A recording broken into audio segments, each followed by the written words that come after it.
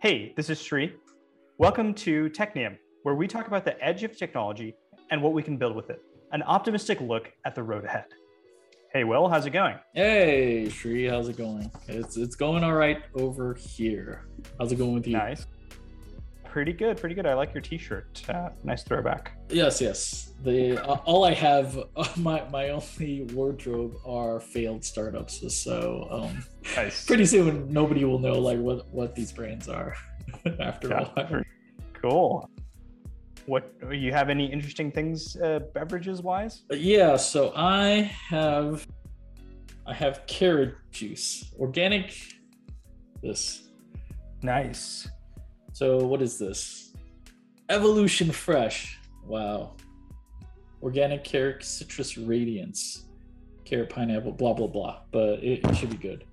Very cool. Much healthier than what I'm drinking, which is this Citizen cider. It's a cider that is supposed to taste like beer.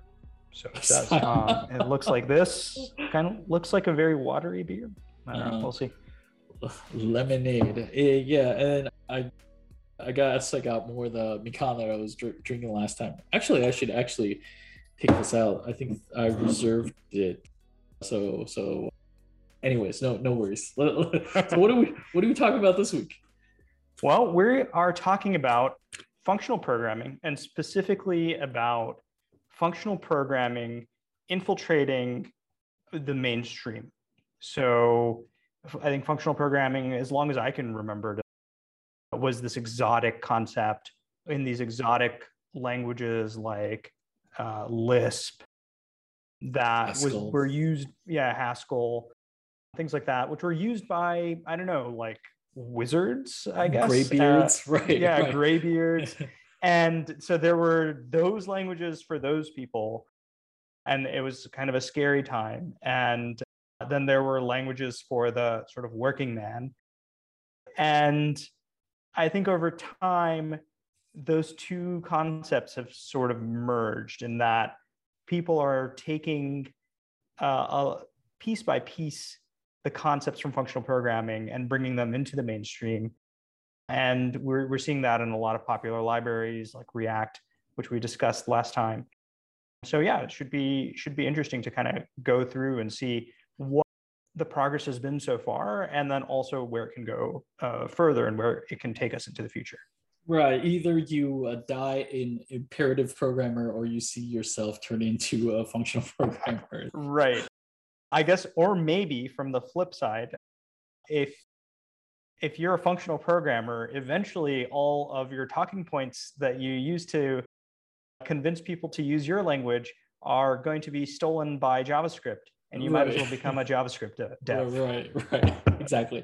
Yeah, to the point, I think it's something that I've seen slowly as well. It's taken years, but there are a lot of concepts from pure functional programming that have been borrowed into either the new hot and hip language that are coming out for a particular platform, or it gets subsumed into very popular mainstream programming languages. Do we need to define what functional programming is for people, or do you feel like most people that would even tune into us would already know what it is?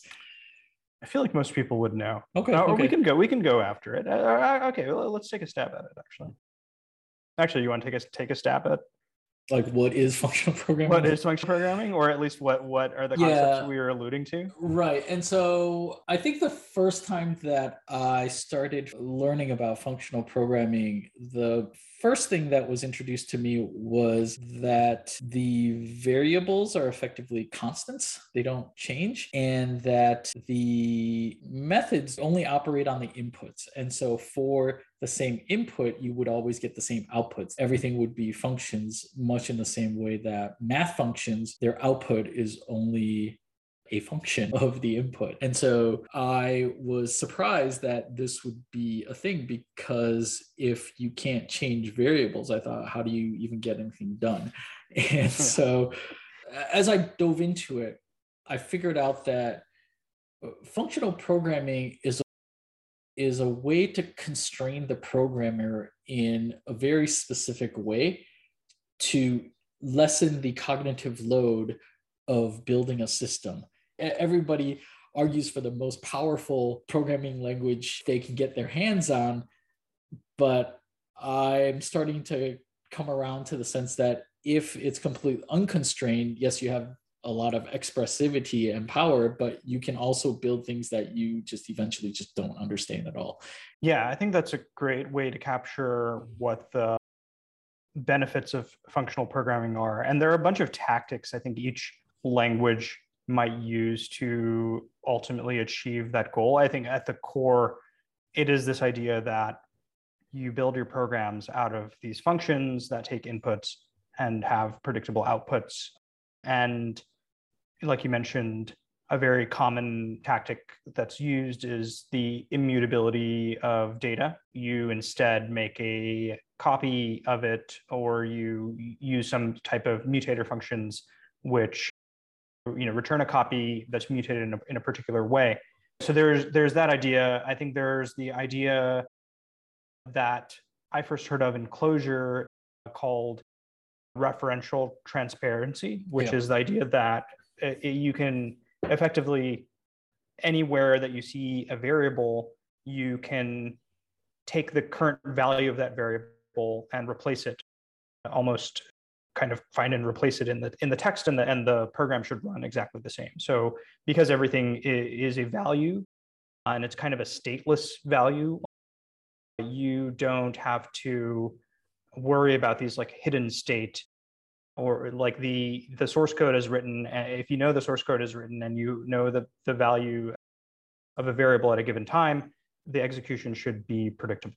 And I've heard that mostly in reference to the distributed systems, because distributed stuff is hard, because the things that are intuitive to us, like time being the same everywhere, some of these assumptions don't hold true anymore. And so in order to build systems that are reliable and understandable, if you are able to leverage referential transparency, that means that you don't have to take into account any hidden state. If you see stuff going into a function, then you know for sure like what's coming out every time, no matter when or what happens. You don't have to take into account any side effects that are going on. Yeah, and I think that makes things like testing a lot easier, because a lot of testing, a lot of the complexity is injecting the right dependencies, mocking the right things. So basically faking the state of the world so that you can have a predictable test run. And things like referential transparency save all that kind of headache.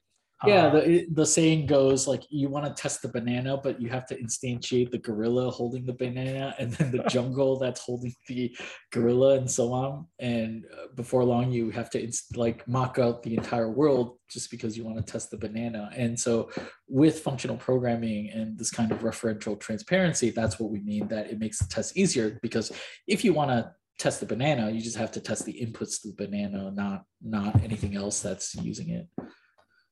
Yes. Yeah. So I don't know, what are the concepts that you've seen that are being popularized from functional programming that you wouldn't expect? So in the last couple of years, I've been doing a lot of web dev, and I see a lot of influence on front-end programming. There is a state management library called Redux for React programming. It's actually based off of a programming language called Elm, which is a pure functional programming language for the front end. And they came up with what they coined as the Elm architecture. And it's a way to structure front end apps so that it's much easier to reason about the effects of a user input. Yeah. Redux is super influenced by the Elm architecture, and I think it actually basically takes the idea like wholesale. Maybe it's evolved since then, but the core insight was in Elm all along, and they brought it to JavaScript almost in its entirety. That's a trend that I've seen happening in the React ecosystem consistently. I think We alluded to it in the last episode, definitely, but the idea that React, when it first came out, started with these class-based components, and increasingly those are falling out of favor, so that you don't have to write these lifecycle methods and all this object-oriented type of code. And now the best practice is just to write, stateless components, and hooks, like we mentioned, go a long way into making that super easy. And so I think that they're taking a lot of pages out of the functional programming book, and we're seeing the benefits of that. So front end web apps used to be sort of this huge mess, and you'd always have to worry about syncing the right things and messing up some state somewhere, whether that's the DOM or whether that's the internal state of your application. And it seems like that whole class of problems is kind of dissipated. Yeah. Like there's other problems now, obviously, right? But definitely like the kind of inconsistencies that you're talking about, like they generally should not appear. Now we have problems such as like re-rendering, like when the app is re-rendering too much, or for like you have to work around the React system if it doesn't quite do what you expect, since it's more of a declarative API now. It really reminds me of an effects system that occur in pure functional programming languages. And so earlier I was alluding to, oh, if variables don't change, like how do you actually get anything done? If there are no side effects, like how do you do anything? Because like the very basic program that anybody learns in any language is to print hello world, right? And IO is effectively a side effect. So if that's not, like, how do you do anything? As a caveat to our listeners, most of my experience in pure functional programming languages is with Elm, and so I'll speak to that. And in Elm, you can't directly do side effects. You have to create commands to the runtime to perform a side effect for you.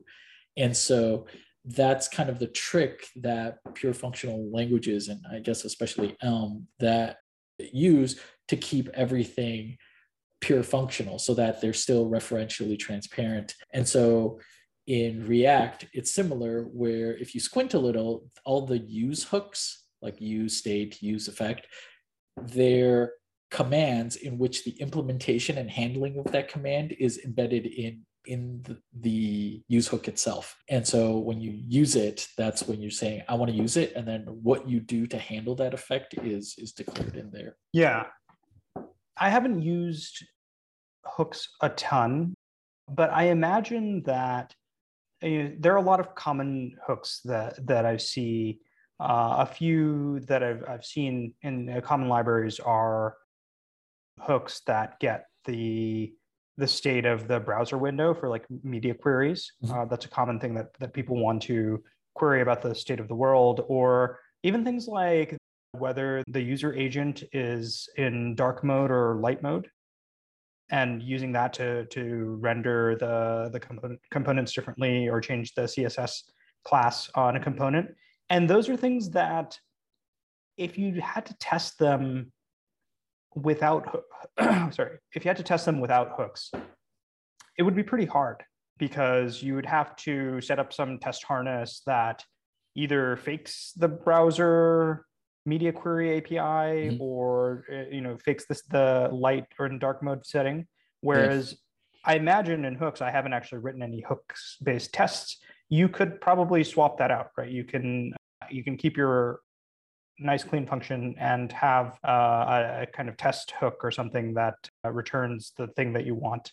Effectively, it's kind of like mocks built in, because a lot of times people use mocks because they don't want to end up testing the database connection, because you know that once you issue the SQL command correctly to the database, chances are it's going to do the right thing, right? And so that's, and for any number of reasons as well. And so having an effect system is effectively drawing that boundary between your system and whatever external system that there is. Yeah. React is sort of leading the charge with the functional programming stuff. But I see it all over the place. Just basic JavaScript, things like callbacks, which are all over the place, are basically like Lambda functions that get run, and people are now very comfortable with it. I remember when Node.js came out, that was probably the first time that the general programming community, meaning people who weren't front-end developers, were exposed to callbacks. Yeah. And so, or even just passing functions, because passing functions is not nearly as natural in object-oriented programming languages for whatever reason, I guess. Like nowadays, all OOP languages have methods as first-class functions, I believe, like most of the popular ones, but it's not a mechanisms that you leverage, I guess, because most of the design patterns don't default to that due to the stories that we tell ourselves, I guess, as in terms of best practices.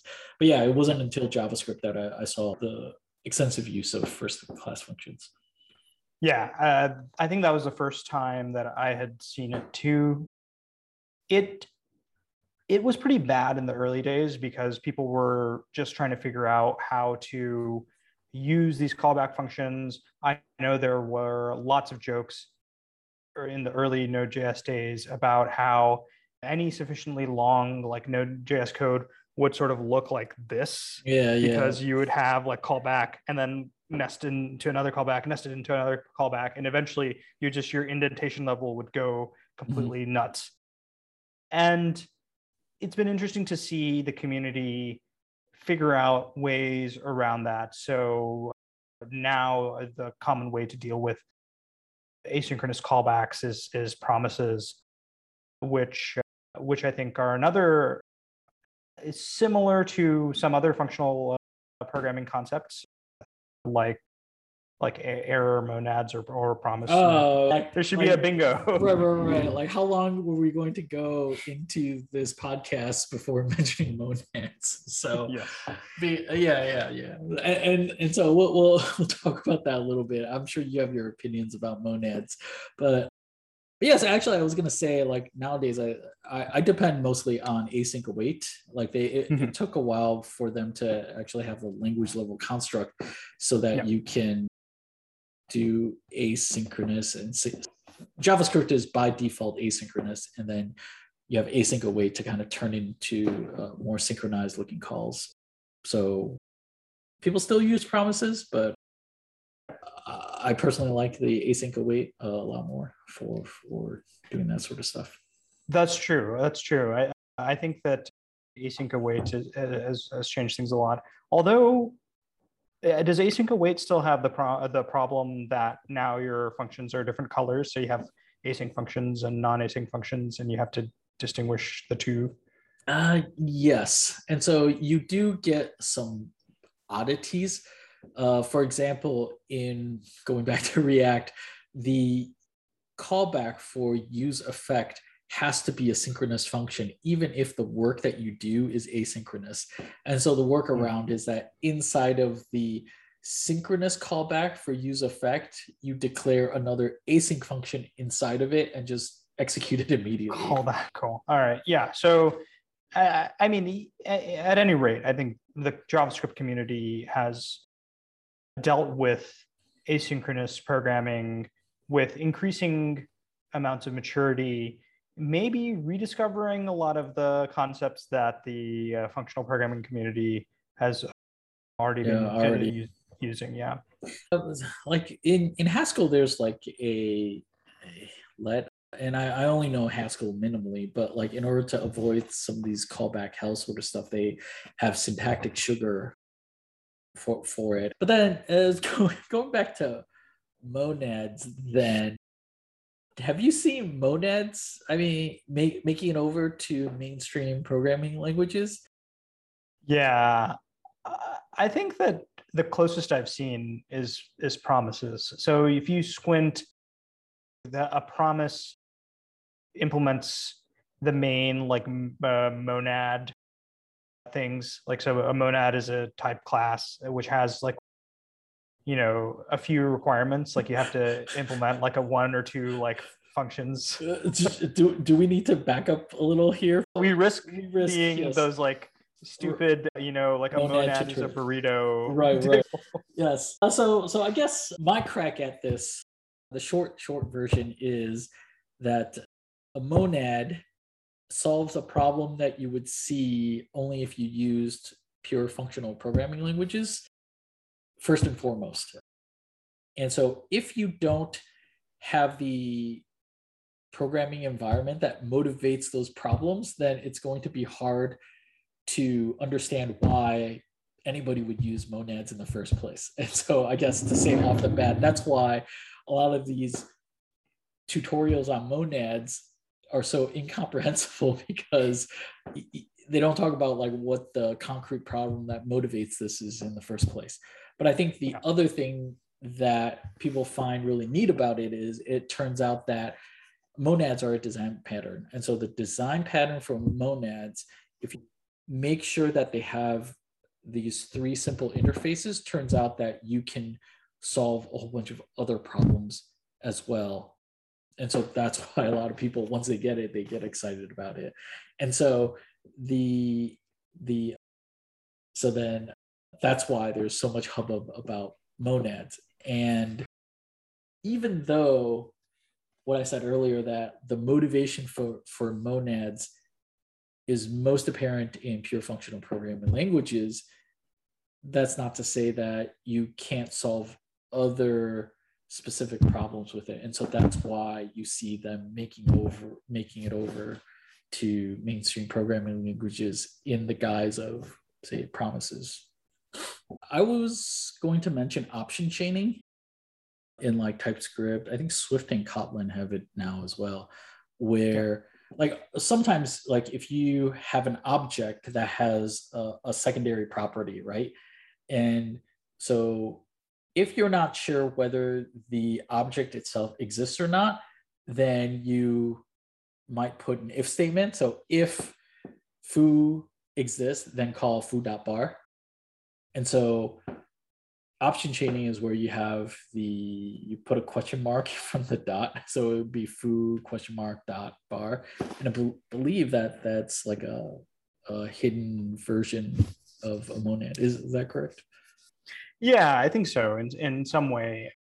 Yeah, because basically there's like the optional monad. An optional monad is just a wrapper that says there could be a value here, or there's not a value here. Mm-hmm. And if there is a value here, then you do one thing. And if there's not a value here, then you do another thing. Right. And that's basically what this option chaining is. Basically, you say, well, if there is a value here, then continue to access its other nested properties. And if there is no value here, then basically just short circuit and don't try to access it. Right. And so at the end of the day, for the last 5 minutes, it's just to say that I originally thought that maybe monads didn't make it over despite all the hubbub that people say, but it's made it over in very specific forms that people don't immediately recognize as monads. Yeah, for sure. Yeah. Yeah. And then I guess the final place that I want to mention real quick about like where I see functional stuff is in the immutable data structures, and most notably in like version control and cryptocurrencies. And so they adopt it for slightly different reasons, but they're making it more palatable to everyday programmers that this is immutable data structures is like a valid thing and you do it for very specific reasons. Yeah, that's pretty interesting as well. There are very obvious advantages to that, right? Yeah. So you get a history and you get the provenance and auditability, and because like data storage is relatively cheap nowadays compared to before, I mean, we can actually do it. And actually if for those of you that would be interested, Rich Hickey the guy that invented Clojure, he has a talk called The Value of Values, which I thought was a really good introduction to immutable data structures as a kind of like the why you want to do that. We won't get into that here, but you can go watch that. So like we kind of went through a laundry list of things that we've seen, and hopefully people are still with us. And so where do we go from here? Like what's it let us do? What's the new stuff that we can build as a result of adopting this sort of thing? Yeah, I mean, one really obvious advantage is the reduction in complexity. So if you have very, very complex patterns, design patterns with side effects, and it's very hard to reason about, you need a lot of people in order to do anything simple. And so I think just from a pure developer productivity perspective, I mentioned it in the last episode as well, I think that one person who is using React and using the best practices that today is able to be significantly more productive than an entire team of developers who were building a front end back in the jQuery days. I don't have any quantitative data that proves this out, but just the idea that like looking at the kinds of apps that are posted on Product Hunt or Indie Hackers, they're very, very complex applications that are full of state and full of interaction. And I don't remember seeing individual programmers being able to produce that level of high quality applications. There's did teams of programmers 10 years ago, could they achieve like apps with the same level of complexity using jQuery? Or was to be honest, or was JavaScript just still not good enough then to kind of do something like that? I mean, definitely there were complicated. No, that right. Yeah. Gmail existed, and I think Etherpad, but yeah, like Etherpad was written by this guy was really, really good. Like he implemented operational transforms on top of like wrestling with JavaScript before there was all this React stuff. So kudos to him. But yeah, like I guess Google Wave and Gmail, those are examples, and they probably had pretty big teams to do that sort of stuff in the very beginning. Yeah, but then exactly.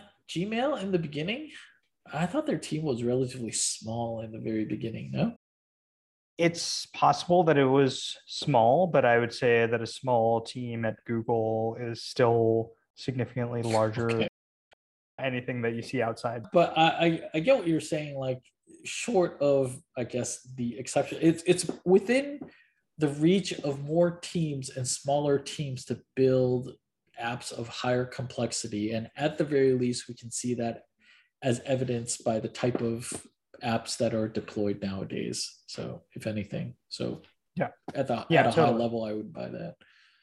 So anyway, so I think that developer productivity is probably through the roof compared to any time in history.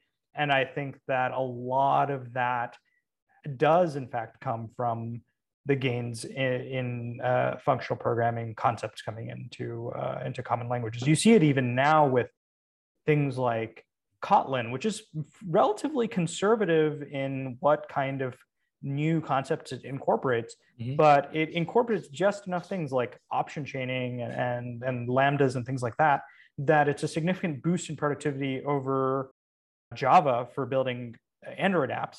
And Google is just like, just use Kotlin, like forget Java, just use Kotlin. And so like in a span of maybe 2 or 3 years, it went from being like a toy language that was developed by a European IDE company to being the flagship programming language for the most popular operating system in the world.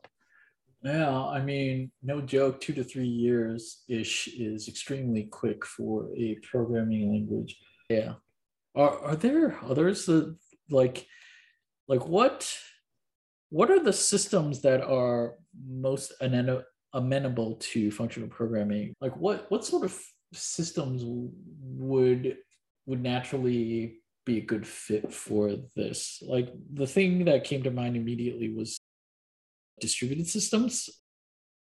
But yeah, I want to say generally, perhaps too broadly, any system that maintains state. And I guess I'm thinking about the paper that we mentioned last time with Out of the Tar Pit, which is a paper about where the hard part of programming comes from. And the authors of the paper said one of the hard things about engineering and development is getting the system to maintain the correct state. Like state is the root of a lot of bugs. And so what we can do to get maintainable systems is to compartmentalize the side effects and the state manipulation code so that it's all in one place rather than littered everywhere. And as much as we can, have functional utilities that operate on this, on the data that comes in and out of the system. And then whatever side effects that you need to do, like you delegate that to one part of the code. It definitely reminds me of the hexagonal architecture in which they tried to push writes to the database into one part of that hexagonal stack and then try to leave everything else more functional. Yeah, that makes sense. Like a functional core, and then you isolate your side effects. Another thing that comes to mind is actually data science. So a common complaint about notebooks, especially Jupyter notebooks, which is the kind of de facto tool that people use for data science, is that there's a lot of hidden state. Just very simply, the order in which you run the cells is your hidden state. And so if you run the cells in like one particular order, you'll get one kind of result. Yeah, or it just won't run at all, right? And so most people just blow away the entire hidden state and rerun everything from the beginning and then go out to lunch, right? Where it doesn't actually have to be that way. I think observables is another notebook. They generate a DAG, I believe, of the different cells so that they can only rerun the specific things that they need to, I believe. Yeah, exactly. I think that they make use of a DAG and maybe something similar to this React reconciler that we were talking about, actually. But at any rate, I think the idea is that, again, going back to this referential transparency, the output of the cell, you can basically pretend like that is its value everywhere on every cell that depends on it. Yeah, and rather than just some sort of hidden state, because like you might have changed something up in a cell that affected something. And so when you run it a second time, you expect it to work, but it doesn't because you happen to run some other cell higher up and it changed some hidden state that you were unaware of. Yeah, exactly. You can basically assume that once you've evaluated something, you can rely on its value. And you also know when to reevaluate something because you say, well, all the things that one of the things that it depends on has changed. And so I know that I need to reevaluate it and I can cache its value thereafter. So I think it's a very powerful tool. Observable notebooks are super, super fun.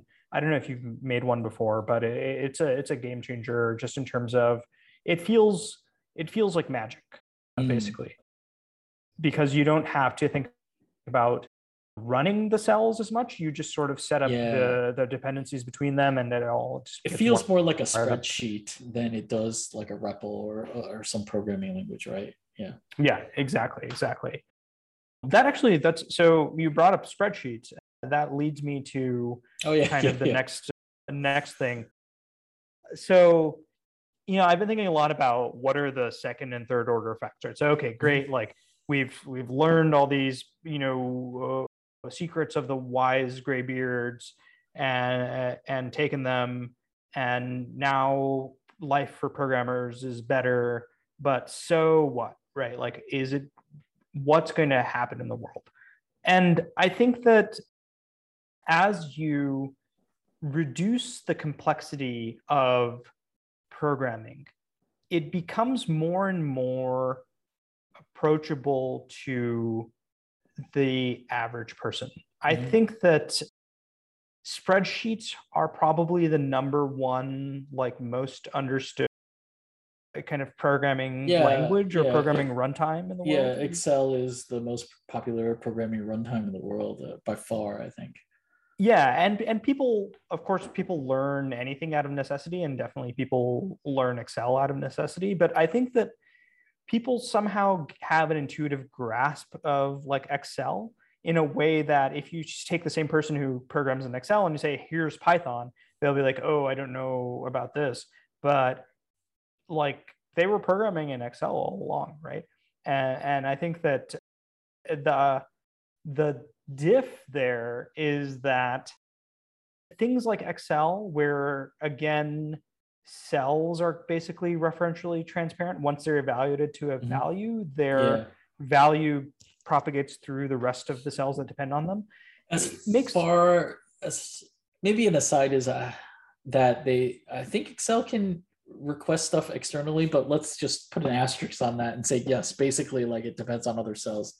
yeah. So you can request stuff externally, but once it's fetched that value, you can basically Mm, pretend like that value is just cut and it's paste. immutable. Yeah, yeah, yeah. It's immutable and used everywhere else in the system. And I think Mhm. that makes it very, very easy to understand what's happening. Of course, it has terrible affordances in that you can't really picture the whole implicit DAG of what's going on in an Excel Right. It's a very spreadsheet. data centric view rather than a program centric view. Yeah, exactly.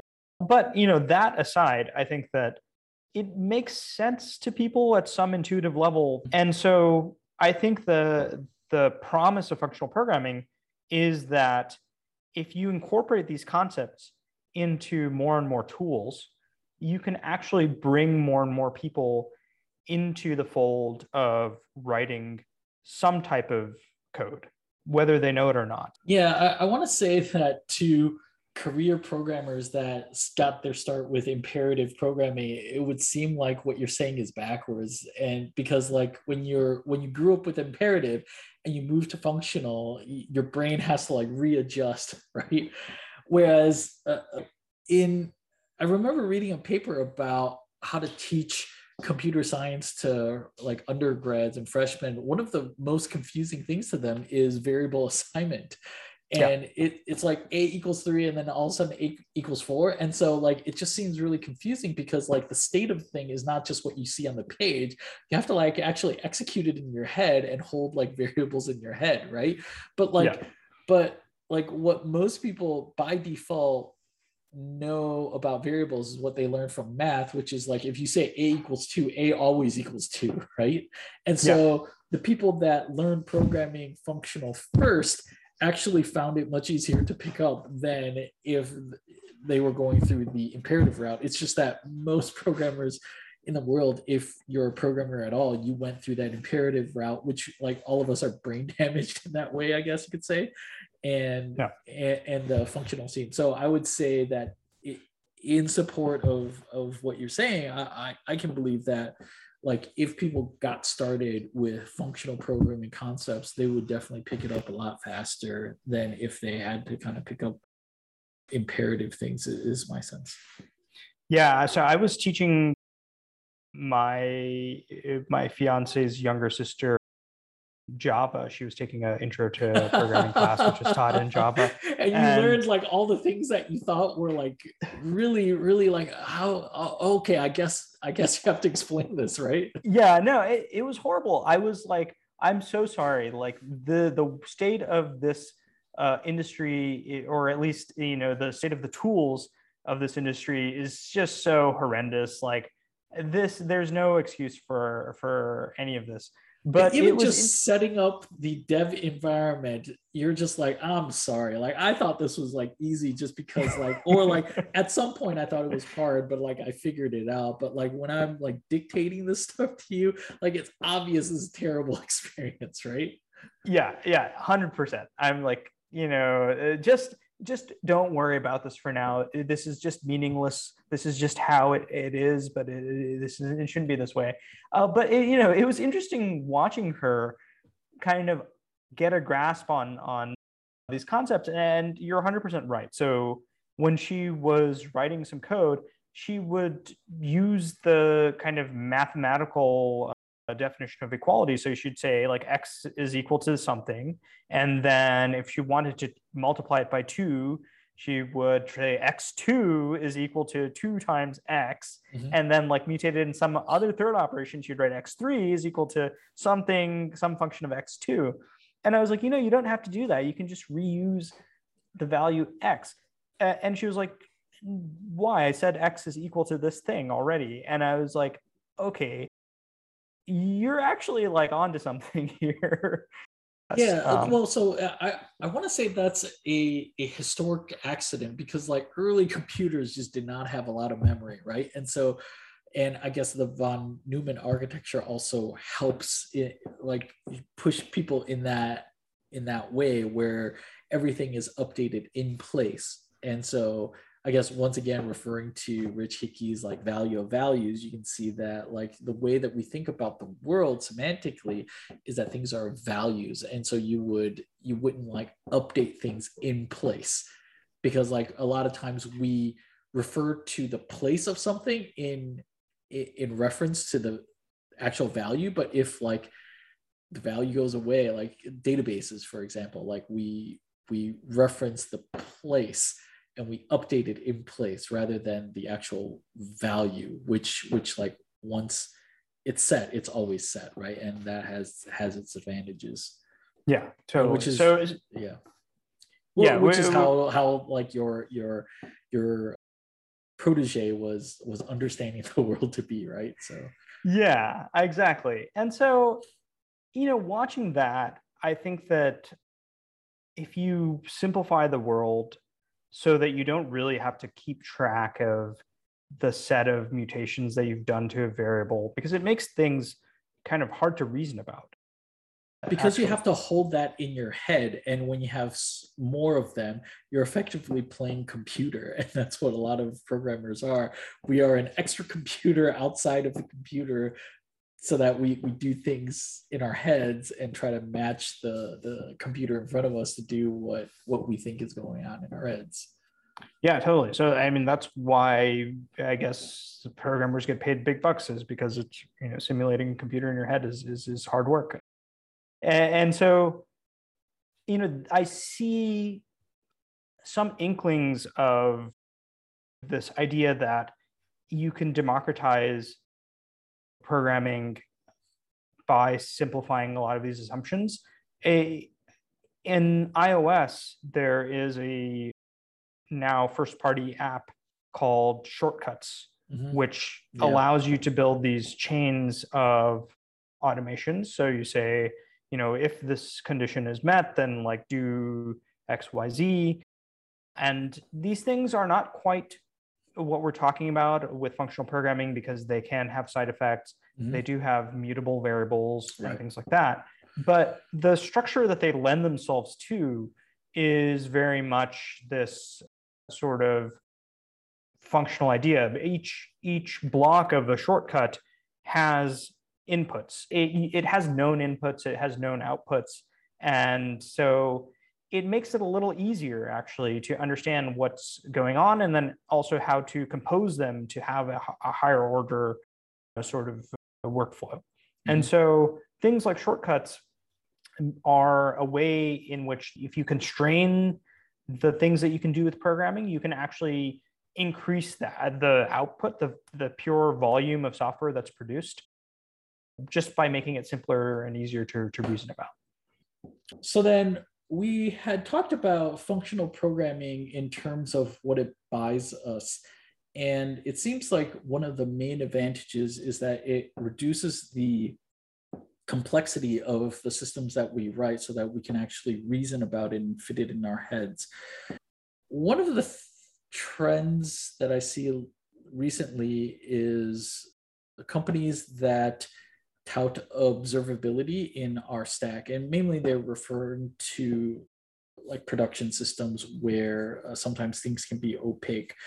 But recently I read an article about developer experience in which we should embrace the complexity of our systems by making them more observable. And so we should build more tools to help us manage this complexity, whether inherent or incidental, that we create for ourselves. And so effectively build thinking tools to help us manage this complexity. And while I'm all for thinking tools, on the other hand, for some reason, this doesn't quite sit right with me, because that means that if we are able to have tools to manage more complex programs, it seems doubtful to me that we'll use that power to reduce the complexity of the program so that we no longer need those tools. It seems like it would actually end up being the new normal, and then we would just make even greater complex programs, right, that we wouldn't have been able to build without these tools in the first place. Yeah. And it may get to a point where our programs are just not at all understandable by a person without the help of some of these tools. And so, like, for me, I use Vim partially because I don't want to use IDEs that help me do autocomplete, for the reason that I want to keep my program simple. Because if I can't keep that in my head and the connections, that means like my components are not separated enough and modular enough. But if I have an IDE to help me autocomplete, like, it doesn't matter how I connected it up, like, I'll always have that recall. So I'll never actually feel the pain of a complex system that I am creating. And so do you see kind of the two dichotomy?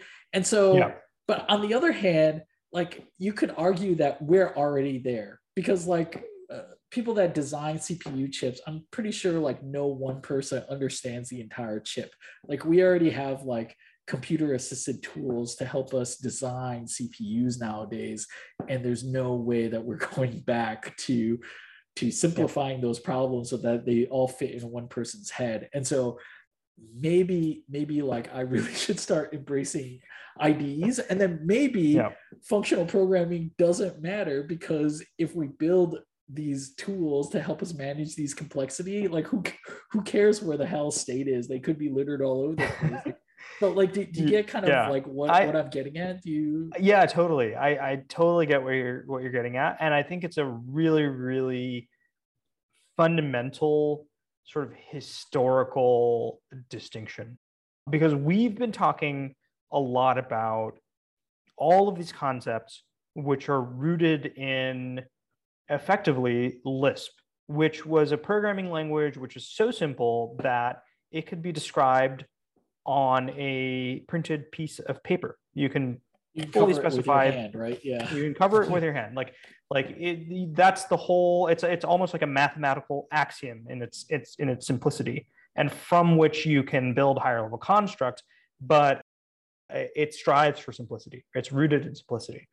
And there's this whole other branch of computing history which we haven't yet talked about, which is this object-oriented programming, which we've sort of poo-pooed. We've said, oh, object-oriented programming is, Java is a shitty language and it's very complex and makes things hard, and functional programming is better. But object-oriented programming, if you kind of derive it and trace its history all the way back, is rooted in these ideas that come from systems like Smalltalk, which is this idea that the whole computing system, all the way from your language, your source code, to the running state of your program, to your operating system, all of that, the entirety of it is inseparable. So in Smalltalk, you don't have programs, you have basically workspaces or virtual machines, which include not only your source code, but also the current state, so all of your program state. And you can at any time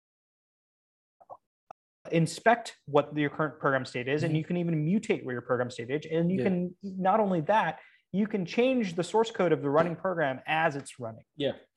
Right. And so I think that's sort of what you're alluding to, a little bit in that small talk or object-oriented program is very, very observable. And these days, we're kind of lacking that because we have these very, very complicated systems which are composed of microservices and databases and load balancers and all this AWS or cloud services.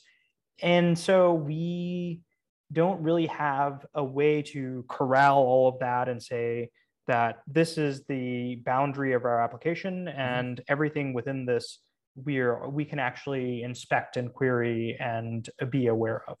And so, I mean, I think there is a fundamental tension between these two concepts, because one, functional programming is saying make everything simple. You don't even try not to even have all of this complexity. And then object-oriented programming kind of is basically saying embrace the complexity and in fact make it readily available, so queryable and whatnot. And I can see it both ways, honestly. And so I tend to be a clean programmer. And so like I try to make it understandable. I care a lot about like developer affordance and whatnot, but that sort of stuff takes time. And you don't always have time to kind of do that when like depends on where you work, obviously. But then and sometimes it doesn't matter because you throw it away, right? Or sometimes it doesn't matter because the startup fails. But if it's something where we are building tools to help us build more complex things, they may be more powerful, but I wonder if it's something where we're all in a joy clown car headed off the cliff, where eventually we'll get programs that we deploy that we really do not understand. And maybe it's already happened with like deep learning, but I don't know. You tell me, because since you work more in that end of things, and so maybe the cat's already out of the bag, and so that's why I'm wondering, like, does this functional programming stuff matter, and should we focus more on tools instead to help us wrestle with this complexity regardless of where it comes from? I think that's the thing I wrestle with. I mean, so leave deep learning aside, that's a whole different clown car.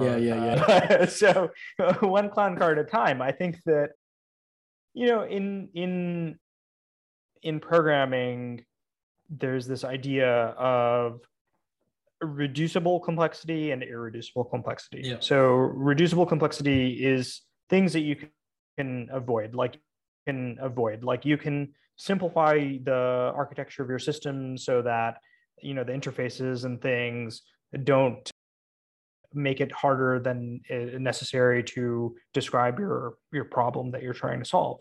But at some point, there's irreducible complexity. If you are solving a hard problem in the world that has many, many facets, interfaces with many, many things, no matter what kind of magic tooling you use, that complexity has to be somehow encoded into your system, right? If you have a banking system that has centuries of rules and things, edge cases that it has to handle. Right. I mean, you have to put that somewhere, right? So unless your programming language can actually like go out and change the law, like submit a bill to change the law so that you can simplify your program, then that's considered irreducible. Yeah, exactly. So unless it's the case that you can go out and change your problem space fundamentally, at some point, you're just going to have to accept that the world is complex. The ideas that you're manipulating are themselves complex.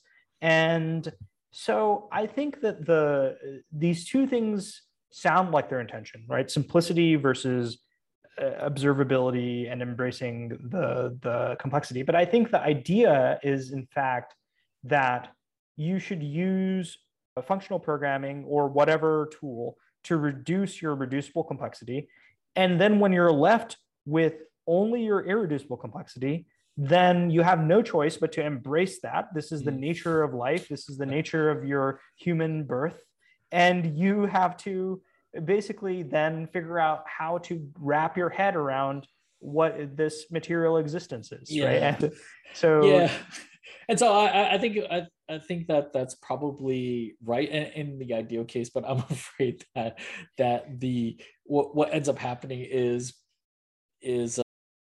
people don't have time, so they just take whatever complexity regardless of whatever and use the tools. And so yeah, I yeah. mean, but that said, I think I don't think people are wrong when it comes to kind of embracing the complexity and help with tools, because like when I think about it, there's a lot of different things that we use already that we don't even know, no single human understands it, and so we already have to embrace it. And so but Yeah. the thing that you're saying is just that even though we have those things, functional programming can still be useful in tamping down the complexity before we submit to our tools, basically. I find that like if you're able to move up a level, like the industry goes through a growing phase in which everything is imperative at that level first, and then they figure out how to make it either functional or declarative. And then once that problem is solved, they move up to the next level, but that next level is imperative. So for example, like in rendering on browsers, like that is figured out for us. And so for CSS, that's completely declarative, right? And so like we don't have to worry about like I don't know whatever the render loop for like whatever the browser is doing. But we find that having declarative language CSS without variables is constraining, so we make template languages for it. And then sometimes we like, oh, we need a way to generate these different templates, and so that kind of goes back to an imperative language, but at that higher level. And so we just kind of keep going through that cycle higher and higher until actually that reminds me that Bach has a piece where it's some sort of like praise to the king, and he basically keeps doing key transpositions so that it's a key change. But because the key transpositions are circular, it just seems like it keeps going higher and higher. And so as the key transpose goes higher, so does the glory to the king or something like that. It's kind of like a musical trick that he did. And so we're in some sense that we're doing the same thing.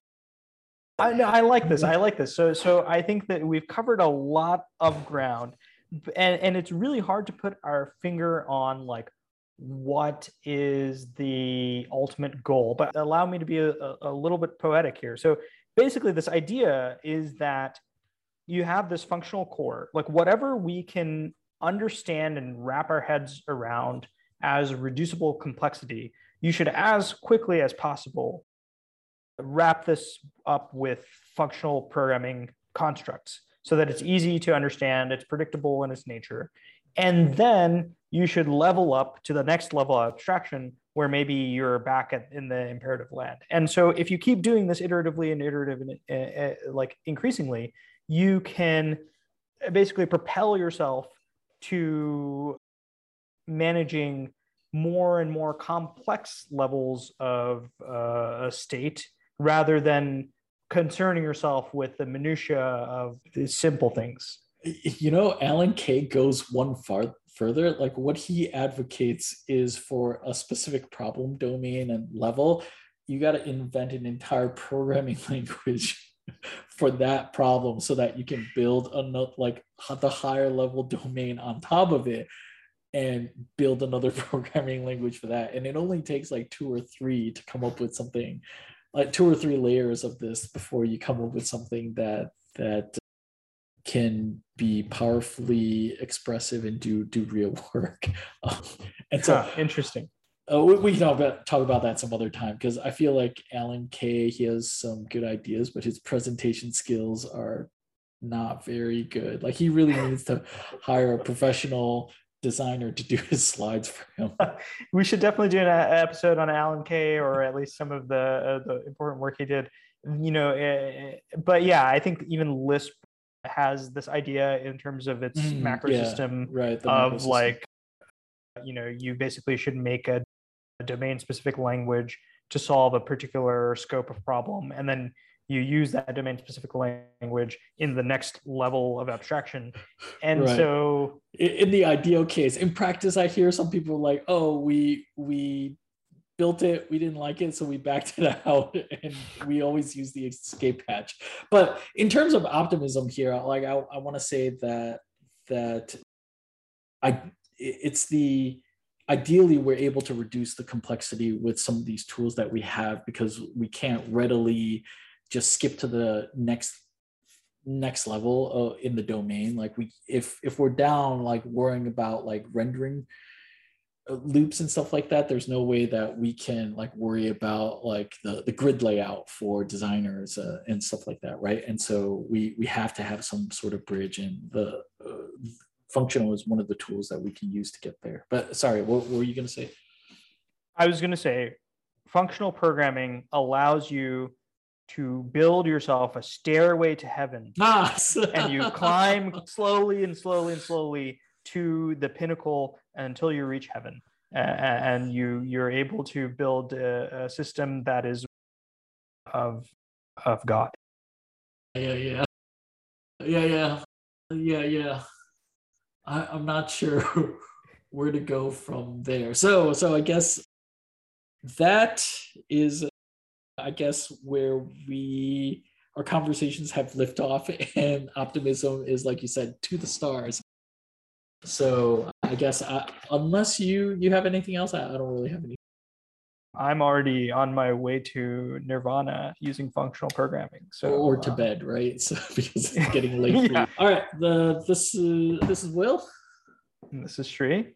And we will talk to you next time. If you like what you hear, share, like, subscribe to our podcast or YouTube channel. And we will see you next week with another episode of the Technium. See you later. Later. Bye-bye.